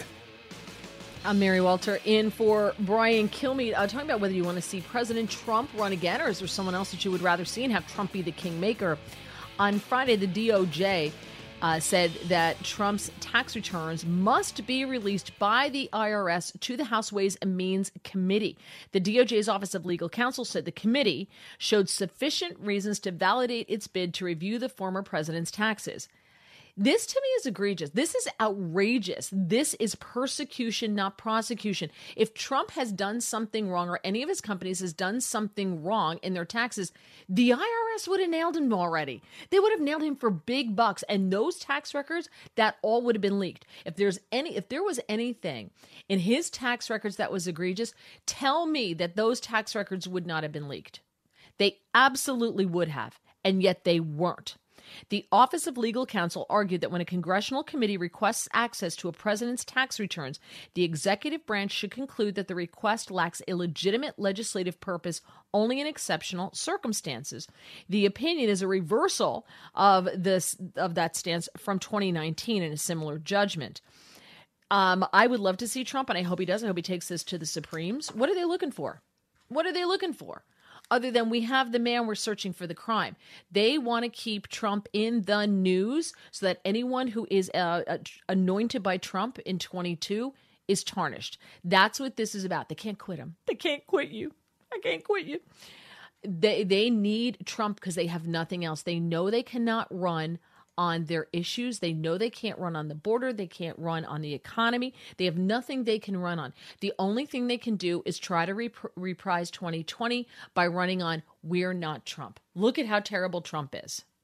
That's disgusting what they're trying to do. And he also won a $1 million tax refund on his Chicago skyscraper. The Illinois Property Tax Appeal Board voted 5-0 to refund the amount on his 2011 taxes. So they're going through his taxes anyway, but his 2011 taxes. And now Kim Foxx, who is the Cook County State Attorney, she is trying to stop him from getting the money. This is crazy. Why would you want to run for president as a Republican? Because they're going to do the same thing to you. They're getting away with it. Why would you want to? 866-408-7669. Brooke, listening online in Hickory, North Carolina. Hi, Brooke. Welcome to the Brian Kilmeade Show. Good morning, Miss Mary. How are you? I'm doing just fine, thank you. Do you want to see Trump run again? Of course I do, because I think that he was cheated out of this last election. I kind of have, my friend went and voted in Hickory at Clyde Campbell Elementary, And I didn't see this as I voted, but at the bottom of her ballot, she had the option to view her, who she voted for, and she voted straight Republican, and it had changed it all to straight Democrat. So she went back, she did it again, and then it said straight Democrat again. And so she went to a poll worker, and they said, no, just go to a different polling agency. Just go to a different place, So who knows how many times that happened. It's interesting. You hear these stories all the time. Let's switch my votes. Let's switch my votes. I've never seen it where it switches votes from Democrat to Republican. You only hear stories where the machine will switch votes from Republican to Democrat. You ever noticed that? I mean, it's the weirdest thing. Brooke, thank you for sharing that story. I think there are always going to be, I think from here on forward, questions around the election. I'm sorry, and I don't have a tinfoil hat on. I'm just breathing. I'm aware. It's just weird when the polling places all shut down at the same time, and when they come back up, Joe Biden's in the lead. Go back and look at Tucker Carlson's monologue that he did on what they're finding in Georgia. Go back and look at that. The warehouse where the ballots are being kept was left unguarded, even though it had 24-hour round-the-clock surveillance by guards. They decide to leave for whatever reason. Nobody seems to know why. And someone broke into the warehouse. Wow, that's a weird coincidence. But no answers. Nobody seems to be interested in finding out. As long as those things are happening, people are going to have questions. Very quickly, Mike in Dayton, Ohio, listening on WHIO. Mike, we have 30 seconds. Hi. Hi. Would I want Trump to run again? I would love for him to run again. I love the man, but I don't want to see him have to go through and endure the stuff that he had to do this last 4 years. I just don't think it's good for his health. I worry about somebody, his protection, and just him as an individual. I think he ought to use this opportunity to like you say, have a kingmaker. Put somebody in there. DeSantis, I think, would be a great choice. But the first thing we need to do is make sure these elections are legal. It doesn't make any difference who runs if they're going to steal the elections. They had 4 years to plan this, and they did it surgically. The Democrats speak with one voice, and they're controlled by one voice. Well, I see. Now, Mike, here's the thing. I will agree with you that Democrats speak with one voice. That I think is absolutely true. Do I think there are a lot of questions with the election? Yes, and I said that. I just want to make sure that the elections were fair and run honestly, and I don't think that that's an outrageous question to ask, and I don't think that that's a really high expectation. I think that that's something we should all want and we should all expect. More coming up on the Brian Kilmeade Show. From the Fox News Podcasts Network, download and listen to The Untold Story with Martha McCallum. The host of The Story on Fox News Channel sits down with major newsmakers each week to get their untold story. Subscribe and listen now by going to foxnewspodcasts.com. From the Fox News radio studios in New York City, giving you opinions and facts with a positive approach. It's Brian Kilmeade. Yes, I'm Mary Walters sitting in for Brian Kilmeade. I'll be with you tomorrow as well. One of the things I want to touch on here is talking about this eviction moratorium. And, they put the eviction moratorium in because COVID. And it's run out. It expired. And Democrats apparently were shocked that Joe Biden didn't do anything. The deadline was Saturday, and Joe Biden apparently didn't know about it, or nobody told him, or he said, what eviction moratorium? I had no clue what was going on. I don't know. And so now they're really angry because at the last minute, he tells Congress to provide a solution to protect renters at the last minute. And they thought that he had a handle on this, and clearly he did not. AOC yesterday even said, oh, here she is. This is. Let's go to cut 16. We'll start with AOC here. She was on CNN on State of the Union, where she was talking about this and how Democrats got caught flat-footed because Joe Biden just let this expire. I think there's a couple of issues here. First of all, you are absolutely correct in that the House and House leadership had the opportunity to vote to extend the moratorium. And there were many, and there was frankly a handful of conservative Democrats in the House that threatened to get on planes rather than hold this vote. And we have to really just call a spade a spade. We cannot, in good faith, blame the Republican Party when House Democrats have a majority. What? You know, that sentence right there, what she just said there, actually proves that AOC does have a couple of synapses that occasionally fire and connect, and the words come out of her mouth properly. She may not be as dumb as she portrays. I'm starting to get that feeling. She's like dumb as a fox. I think she's got more going on there. Then she went on to talk about the White House and their role in this whole mess. There is something to be said for the fact that this court order came down on the White House a month ago, and the White House waited until the day before the House adjourned to release a statement asking on Congress to extend the moratorium. We asked the Biden administration about their stance, and they were not being really forthright about that advocacy and that request until the day before the House adjourned. And so the House was put into I believe, a needlessly difficult situation.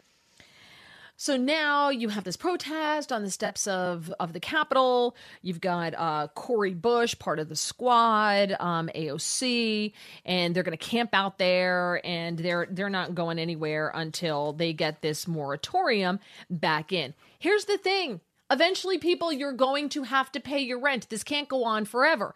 They have this view. I think there's this funhouse view on the left that a landlord is this person who, sits there with a crown on and just, rolls around naked in gold coins and, laughs as the little people are set out into the street by Snidely Whiplash, freezing in a tattered wool blanket, moth-eaten, with their 4 children under her skirt, in the cold.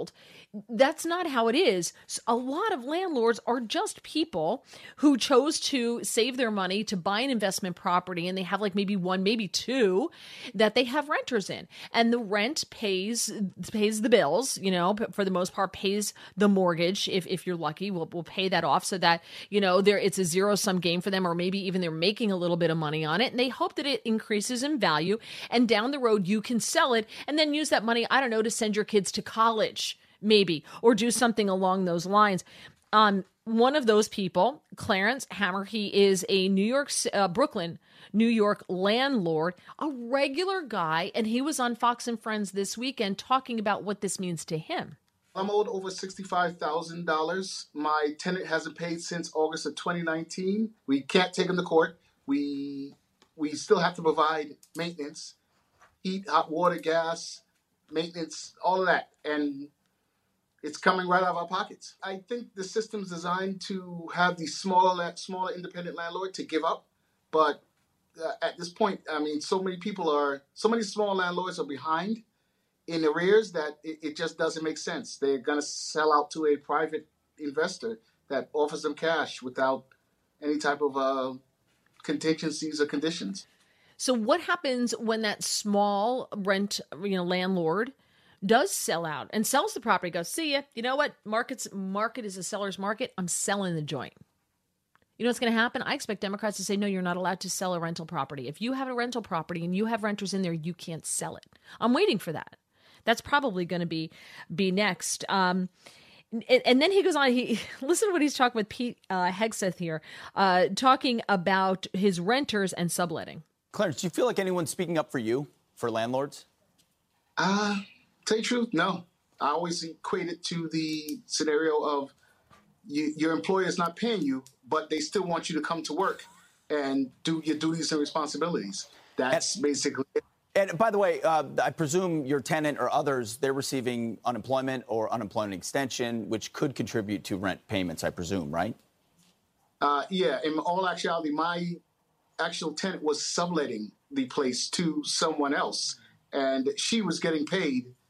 And meanwhile, not turning over any of those profits to me. That's insane. That's insane. Although I will say Clarence is learning a valuable lesson here about putting that in your lease that you can't sublet the apartment. There's a lesson to be learned here for Clarence, unfortunately. So Brian Deese is White House economic advisor, and he has the answer to this. Listen to what he says these landlords like Clarence should do. Well, the president made clear that he would support an extension of the moratorium. He'd sign it into law if it came to his desk. And we're going to take steps that we can. We took the steps to extend a moratorium for properties that have a government-backed guarantee. Again, HUD, VA, USDA. So those are the steps that we can take. But right now, the opportunity and the need and the necessity is to get that money that is out there that Congress passed and that we got to the states and localities, get that money in the hands of landlords. And landlords should seek that money rather than seeking to evict. They should seek that money. It's in their interest as well. So, Clarence, in the meantime, while you're doing all this stuff, could you just deal with the government? Because it's so easy to do. You just give the government a call. Just say, hey, where's my money? I'm not making any money on my rental here. My renter isn't paying anything. And as a matter of fact, she's collecting money by subletting and not giving me a dime. Plus, she gets extended unemployment benefits. Why is it both? Why is it extended and enhanced unemployment benefits and you don't have to pay rent? I would think that if you get enhanced unemployment benefits, that's to help you pay your rent. This is insanity. This is crazy. What about the landlords? Is it time for this to be over? And they're saying, about more than 3.6 million Americans are at risk of eviction. Now, if you listen to Cori Bush and AOC and the squad, they're like, 11 million people are going to be evicted. Hold on. There are plenty of jobs that are looking for people to fill them. That's number one. Number two, if you were skilled above a lot of those jobs that are open right now, like servers and things like that, then you're getting that enhanced unemployment. Where did the money go? If you spent that money inappropriately, that's not your landlord's fault. That's on you. But this is what happens when you give people other people's money. They're not necessarily responsible with it. Party's over. But this is the Democrats' push to government-run housing. Do you see this? All good things come from the government. They're going to say, well, we got to do the enhanced unemployment. We got to continue that because people get used to it. They get used to not paying rent, and somebody comes by and fixes everything that's broken, and they don't have to do a thing. And the government's giving them money to stay home and not work. Woohoo! This is utopia. This is great. And that's the Democrats' plan. 866-408-7669. Tony, listening on WABC in New Jersey. Hi, Tony. You're on the Brian Kilmeade Show. Hi, Mary. I love you. I'm telling you, I love when you fill in for Brian. I've got a couple of quick points. I'm kind of glad that the moratorium has come to an end because this is going to force people to go back to work, to all these jobs that are sitting there waiting. And I hope that some of these landlords can use this as a write-off, as a loss over a period of time, because that would be a wonderful thing. And I believe also that this was a big, giant surgical plan over a period of time, just not to make it look bad, for all these powerful, let's say wealthy Democrat leaders to basically try to buy some five-star real estate when these guys couldn't pay their bills anymore. So this might be another thing, too, where they might be trying to grab up some of these real estate properties from these landlords that just can't make ends meet. You mean like we'll find out that Nancy Pelosi's husband just happened to get into the real estate business? Oh, absolutely. He just made $500. Well, not 500. That's why I just said it. $5 million last month.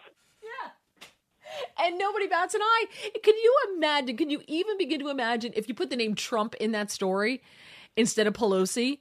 The Democrats would already have a full-blown inquisition going on. They'd bring the rack back out. They'd have people on it. They'd have the fires going, roasting people over it, trying to get them to confess. The whole thing. But because it's Pelosi, nothing to see here.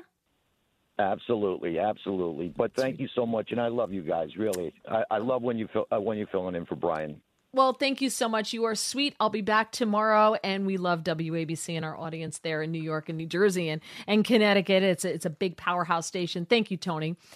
866-408-7669 is my number. What about the landlords? Or do you not feel sorry for them? What do we do? Do we continue this? Or do we say, okay, enough is enough? Is it time to wean off this eviction moratorium? Is it time to wean off the enhanced unemployment?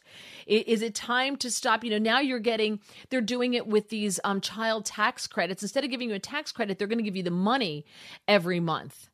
And I think what's going to happen with that is instead of socking it away in case you owe taxes, people are going to spend it and then they're going to owe taxes and not have the money. That's what you're starting to see here. Constant checks coming from the government. This universal basic income. This is how you get it going. People don't pay anything and the government controls every aspect of your life. 866-408-7669. More of your calls coming up on the Brian Kilmeade Show. Open phones right now. I am ripe to be taken advantage of. Take advantage. 866-408-7669. It's Brian Kilmeade. It's the Hammer Time Podcast. Fox News Channel's Bill Hemmer takes you one-on-one with engaging personalities covering the critical issues of the day. Find Hammer Time now by going to foxnewspodcasts.com. America's listening to Fox News.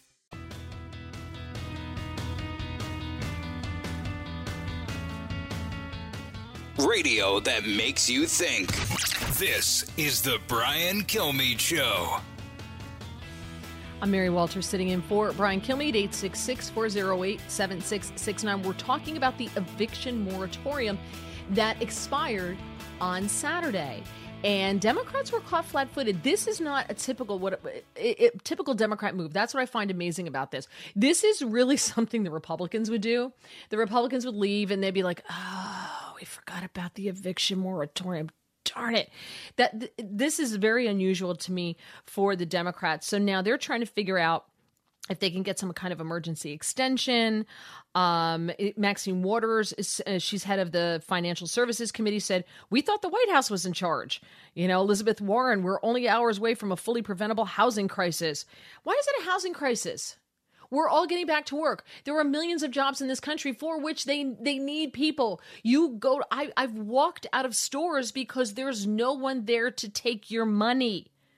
Restaurants are having shorter hours because there's no one coming back to work because of the enhanced unemployment. If you're getting enhanced unemployment, you should not have your rent forgiven. How are you collecting on both sides of this? This can't continue. Or can it? Judy in Jacksonville listening on WOKV. Hello, Judy. Welcome to the Brian Kilmeade Show. Good. How are you today? Doing just great, Judy. Do we keep doing this, or is it time for these people to pay up? It's time for people to pay for their rent. But, they don't have jobs, though, Judy. How can you be so horrible? How can you be so callous and cold? I've been a landlord. I've had them not pay. And I still have to pay property taxes and insurance. You don't see the government telling the landlords they don't have to pay their taxes, do you?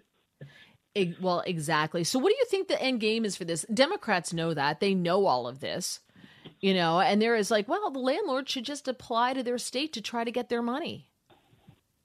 So what's the end game here for them? People need to go back to work.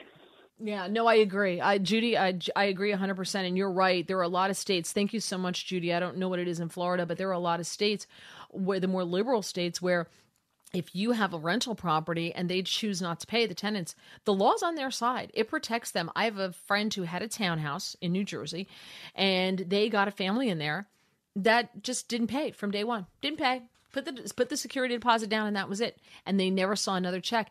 It took them so long to try to get them out. The legal fees alone for my friend were so much, they just abandoned it. They gave it to the bank. They're like, it's yours. You deal with them. They lost everything. So I was said, gosh, if you ever do have a rental property, you got to make sure it's in a state where at least the eviction laws are fair. Because otherwise, you're gonna wind up with nothing. Let's go to New Jersey, where my friend lost his rental property. Frank, you're on the Brian Kilmeade Show. Hi. Hello, Mary. I talked to you 20 years ago when you used to work in Somerset. Oh yeah. Oh my gosh. Yeah. Wow. You're a throwback. Yeah. Well, I'm glad you're listening. Could I still throw back a little bit? Sure. I met you at a carnival in Piscataway, at a church carnival. Sure. You with your radio station, and I met you. And right now, I'm sitting in my driveway, and I'm looking at the Watchung Mountains, your old stomping grounds. Wow, that's great. Listen, Frank, we only have about a minute here. So let me hear what do you think about this? Or should we feel sorry for the landlords? Well, yeah, and I think the government should give them some money or do something. Let them, give them a break. And then maybe they should get the people who can't pay, like with unemployment, you got to show them you've been to 3 places. And if you got to show somebody you've been to 3 places looking for a job. I mean, this is a catch-22. You got all these jobs, but nobody's taking them and nobody's paying. And what's interesting, you talk about they need to be 3 places. From what I'm hearing, what the new scam is they say that they apply for a job and they make an appointment for them to come in for their interview and they don't show up. But they put down that they looked for the job and they get credit for it, for however many jobs they have to show they looked for in a month, and then they don't show for the interview.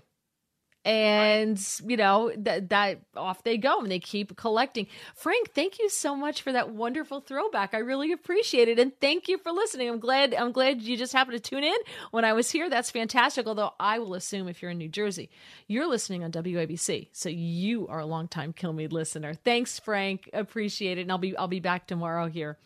Very quickly, 30 seconds, Brian on Long Island. You're on the Brian Kilmeade Show. Go. Yeah, it's another way for them to destroy the middle class. I mean, you have people that make the right decisions and work hard so they put themselves in a position to own property and rent a property. And then here's the government once again coming in and taking away their earnings. There's going to be more tenants than there's going to be landlords. So it's a pander for votes. It's what they do. They buy votes with free things. And now they're giving away the the landlord's money. It's not enough to give away all the taxpayers' money. Now they're going to dip into these landlords, these poor landlords. But it's to get rid of the middle class. Yeah, Brian, thank you so much. Great point there. What's going to happen from this is you're going to have fewer properties, and then there's going to be a rental shortage. That's exactly what's going to happen. So what's going to happen, government's going to buy all these things, and they'll become your landlord too. They'll just control everything about you.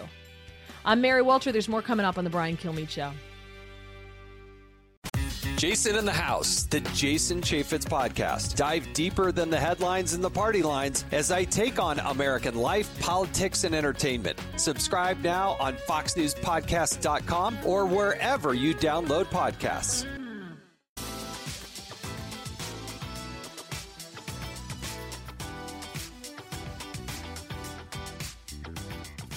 Breaking news, unique opinions. Hear it all on the Brian Kilmeade Show. I don't think we're going to see lockdowns. I think we have enough of the percentage of people in the country, not enough to crush the outbreak, but I believe enough to not allow us to get into the situation we were in last winter.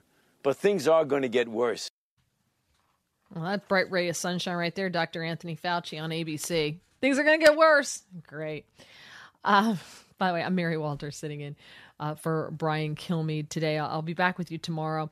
We're not going to see more lockdowns, but things are going to get worse. Does anybody remember the good old days where we all agreed to this just to flatten the curve for 14 days? Does anybody remember that? It was such a quaint time. We were so innocent and so gullible. The government's not going to give back the power that they're enjoying this power now. Nancy Pelosi is like a drunk sailor with power right now. She's out of control. It's going to get worse. There's lockdowns are right around the corner. Am I the only person who fully expects that? But am I the only person who's had it right up to here with it all? Listen to this. In New York City, there's a restaurant called Balthazar. I was there once. No offense to Balthazar. I'm sure the food was good. I was there for lunch, but we were crammed in like sardines. You were so close. Like the people at the table next to me, I was like, I think I got invited to a bar mitzvah for them because we were so close to each other. The tables were crammed in there. But it was fine. Lunch was good, but I did go back because I don't like I felt like I was on an airplane. We were so close to each other. Well, they may start requiring indoor diners to show proof of vaccination. Mm-hmm. There are other groups that said that they're going to require proof of vaccination, other restaurant groups in New York City and in Washington, D.C. So they say if it's legal, they're going to do it. Cuomo on Wednesday urged private businesses to, quote, do their part by refusing to serve unvaccinated guests and only employing vaccinated workers. In other words, if you have not been vaccinated, because, my body, my choice. If you have taken the line of the Democrats and said, my body, my choice, and you've chosen not to get vaccinated, you're soon going to be made to you shave your head, put on a sackcloth. They're going to coat you in ashes, and you're going to ring a bell as they parade you through the streets, screaming unclean. That's what's going to happen here. They're trying to make you a second-class citizen. This is the power of the state to shame you. You basically have to wear a sign that says unvaccinated, or maybe we could put some kind of mark on your clothing to show that you're unvaccinated and people should shun you. That's what's happening here. And remember, during all of this insanity, the same people who want to shun you for not being vaccinated think it's perfectly fine that there are thousands and thousands of people coming across the southern border from over 150 countries around the world. They're not being tested for COVID or anything else, and they are being put on planes with Americans, not having to show ID, no clue who they are, and they're being shipped all over the country, primarily to red states, which I do find interesting. And they're not being told there was a hotel being run by Catholic Charities in Texas. And they had a whole bunch of sick immigrants in there, and they weren't illegals, not to be confused with actual legal migrants, legal immigrants, who were there. And they were told, you should really stay here. Nobody's watching them. And they were wandering around the town, and they finally found out about this because they were in a Whataburger sneezing and coughing and hacking, and the people were concerned. They're like, wait, what's going on? Because they know that this is happening right down the street. And they're not put under the same protocol as we are. And they don't care. They know nothing's going to happen to them. They got to walk right into America. But if you, as an American citizen, want to dine somewhere, you better show your papers. I don't know. I don't think I would show my papers. That really just strikes me wrong. I'm just not going to eat in your restaurants. And I have a little mental note in the back of my head. When this is all over and you want my money, still not going to eat in your restaurants. 866-408-7669. Now, you've got Publix grocery stores requiring the people who work there to wear masks, even if they've been vaccinated. My grocery store in New Jersey, go into the ShopRite. Love my ShopRite. They still got the plexiglass up. And I said to the guy kid's got the mask on, but it's down below his nose so he can breathe. And I go, they're still making you wear those? He goes, yeah. He goes, it's worthless. This is dumb. I know it's dumb. We all know it's dumb, but they're still making me do it. And I said, and these things, the plexiglass still up? He goes, well, yes. And he even said, these don't do anything. It's like the virus doesn't go around them or over them or through the hole where you pay him the money. This is stupid. And I think we've all hit that point where we're like, this is dumb. We jumped through the hoops in the beginning, but if you're mildly conscious, you realize that this is dumb. Those little cloth masks, those little surgical masks, they don't fit properly to filter anything out. Fauci said that in the very beginning. Walmart forcing all their workers to wear a mask, and managers at Walmart all have to get the vaccine. Would you do that? If that's what your job mandates, it's get the jab or get on the unemployment line. Disney mandating vaccines for all their U.S. employees. But again, if you fly to Mexico, walk to Mexico, however you get there and walk across the border, no vaccine, no mask, no test, come right on in. 866-408-7669. But I think when your job is on the line, this becomes a very difficult choice for a lot of people. Let's go back to WABC. Peter, listening in New York. You're on the Brian Kilmeade Show. Hey, Peter. Good morning, Mary. How are you today? I hope you're doing well. You sound like you are. I am. Thank you so much, and I hope you're doing well as well. So how do you feel about this showing your papers or being forced to get a vaccine in order to keep your job?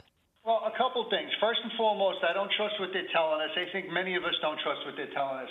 If they force me to get a vaccine at my job site, I'm leaving, period. That's it. I'm done. I'm walking away. I'll figure something out. Maybe I'll take enhanced benefits from unemployment. But number two, really more importantly, what I would really like to see is I'd like to see an international public debate with experts from both sides, vaccine aficionados and those who say no vaccines. I want to see all the evidence out there in front of us, not in bits and pieces like we're getting between the radio and all the different types of media and the internet. So I want to see credible people giving us the information that they have, and I want to see a credible debate publicly. That's what I want to see, run by people who we trust. I want to get all the information out there. This is ridiculous already. Why are we battling this in our lives? It's outrageous. I'm not spending my money in the restaurants and bars anymore. I stopped. I refuse. You tell me I got to wear a mask? See ya. That's it. If I have to order my food online and have it delivered to my house, that's what I'm going to do. I'm fed up with. I'm 56 years old. My kids are big. My 19-year-old took the vaccine, and I'm afraid because I've been hearing a lot of side effects. A friend of mine is a nurse, and they were told not to document many of these side effects by the whoever the frig is in charge of the hospitals. And I'm afraid. I'm very afraid. You know, it's interesting. I'm so glad you brought this up. Thank you so much for doing that, Peter, and enjoy the rest of your week. Here's the thing. I feel like Peter does in the sense that, remember during the Trump administration, they had daily briefings, and you had Fauci and you had Dr. Birx. Remember her? She's gone. I don't know where she went. But you had people from the CDC, from the president, from different agencies, and they all stood there and answered questions from reporters.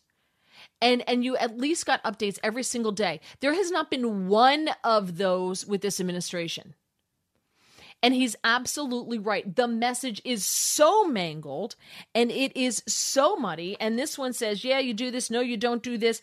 That I think people are saying that I think citizens don't know what to do. And I think employers don't know what to do either.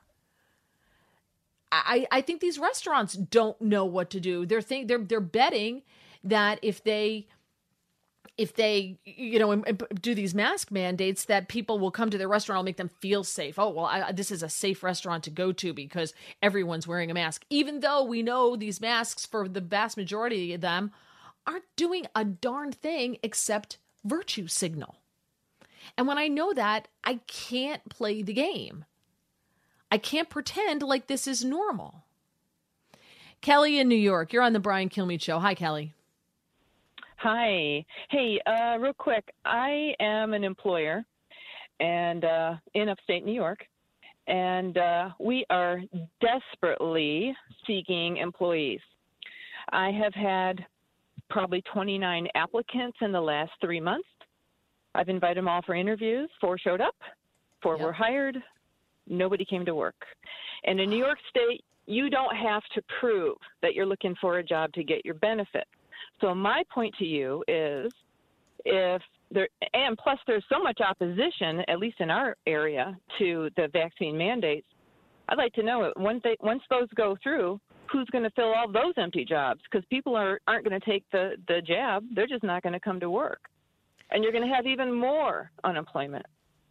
So what happens, though? Why would these people make an appointment for an interview, come to the interview, get the job, and then just not show up if that's not required for them to keep their enhanced benefits?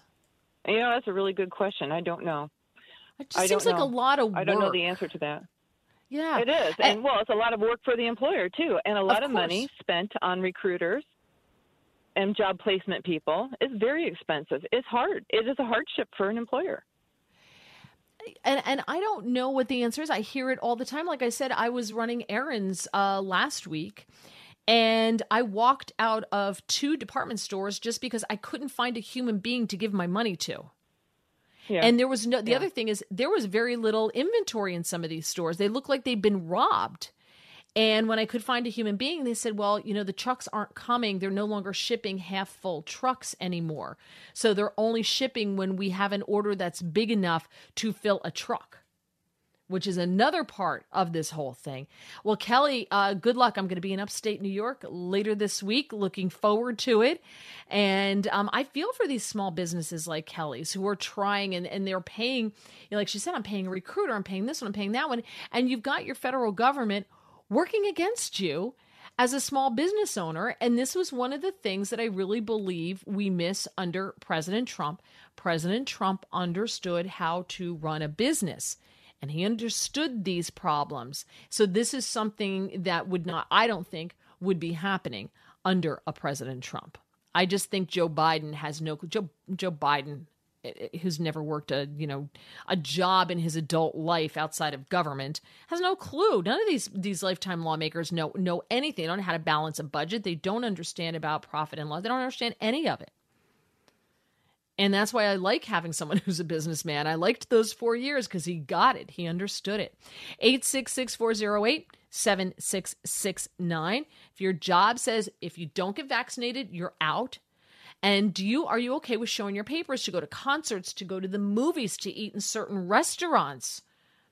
If you're not jabbed, you don't get the food. Is that okay with you? I'll get your calls coming up on the Brian Kilmeade Show. Educating, entertaining, enlightening. You're with Brian Kilmeade.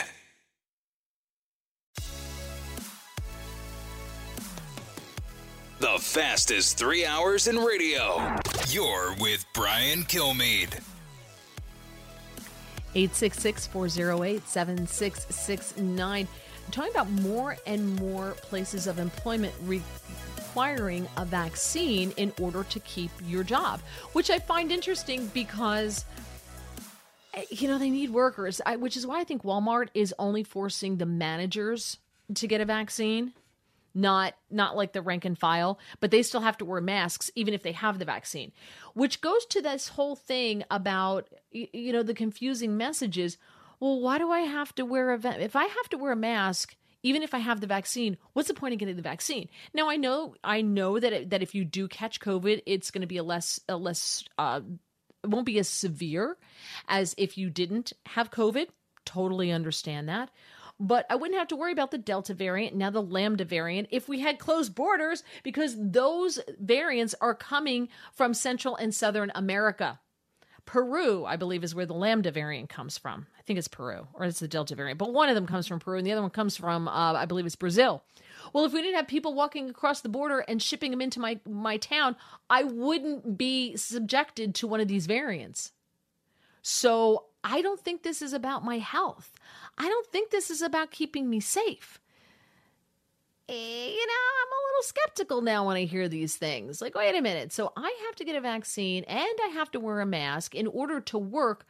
But I have to do that because you're exposing me to all sorts of diseases from all around the world because you won't close the borders. I really don't think you're concerned about my health now. William in South Bend, Indiana, you're on the Brian Kilmeade Show. Hey, William. Yes. Hey, I just, the whole thing of that people have been saying about our rights, I mean, they've been taken away. I mean, we don't have to tell someone that we have or haven't, taken the vaccine. It's getting carried away to where they're trying to do everything they can to justify. I mean, it's almost like they want to tear up, the Constitution and start back all over what suits them, not the people.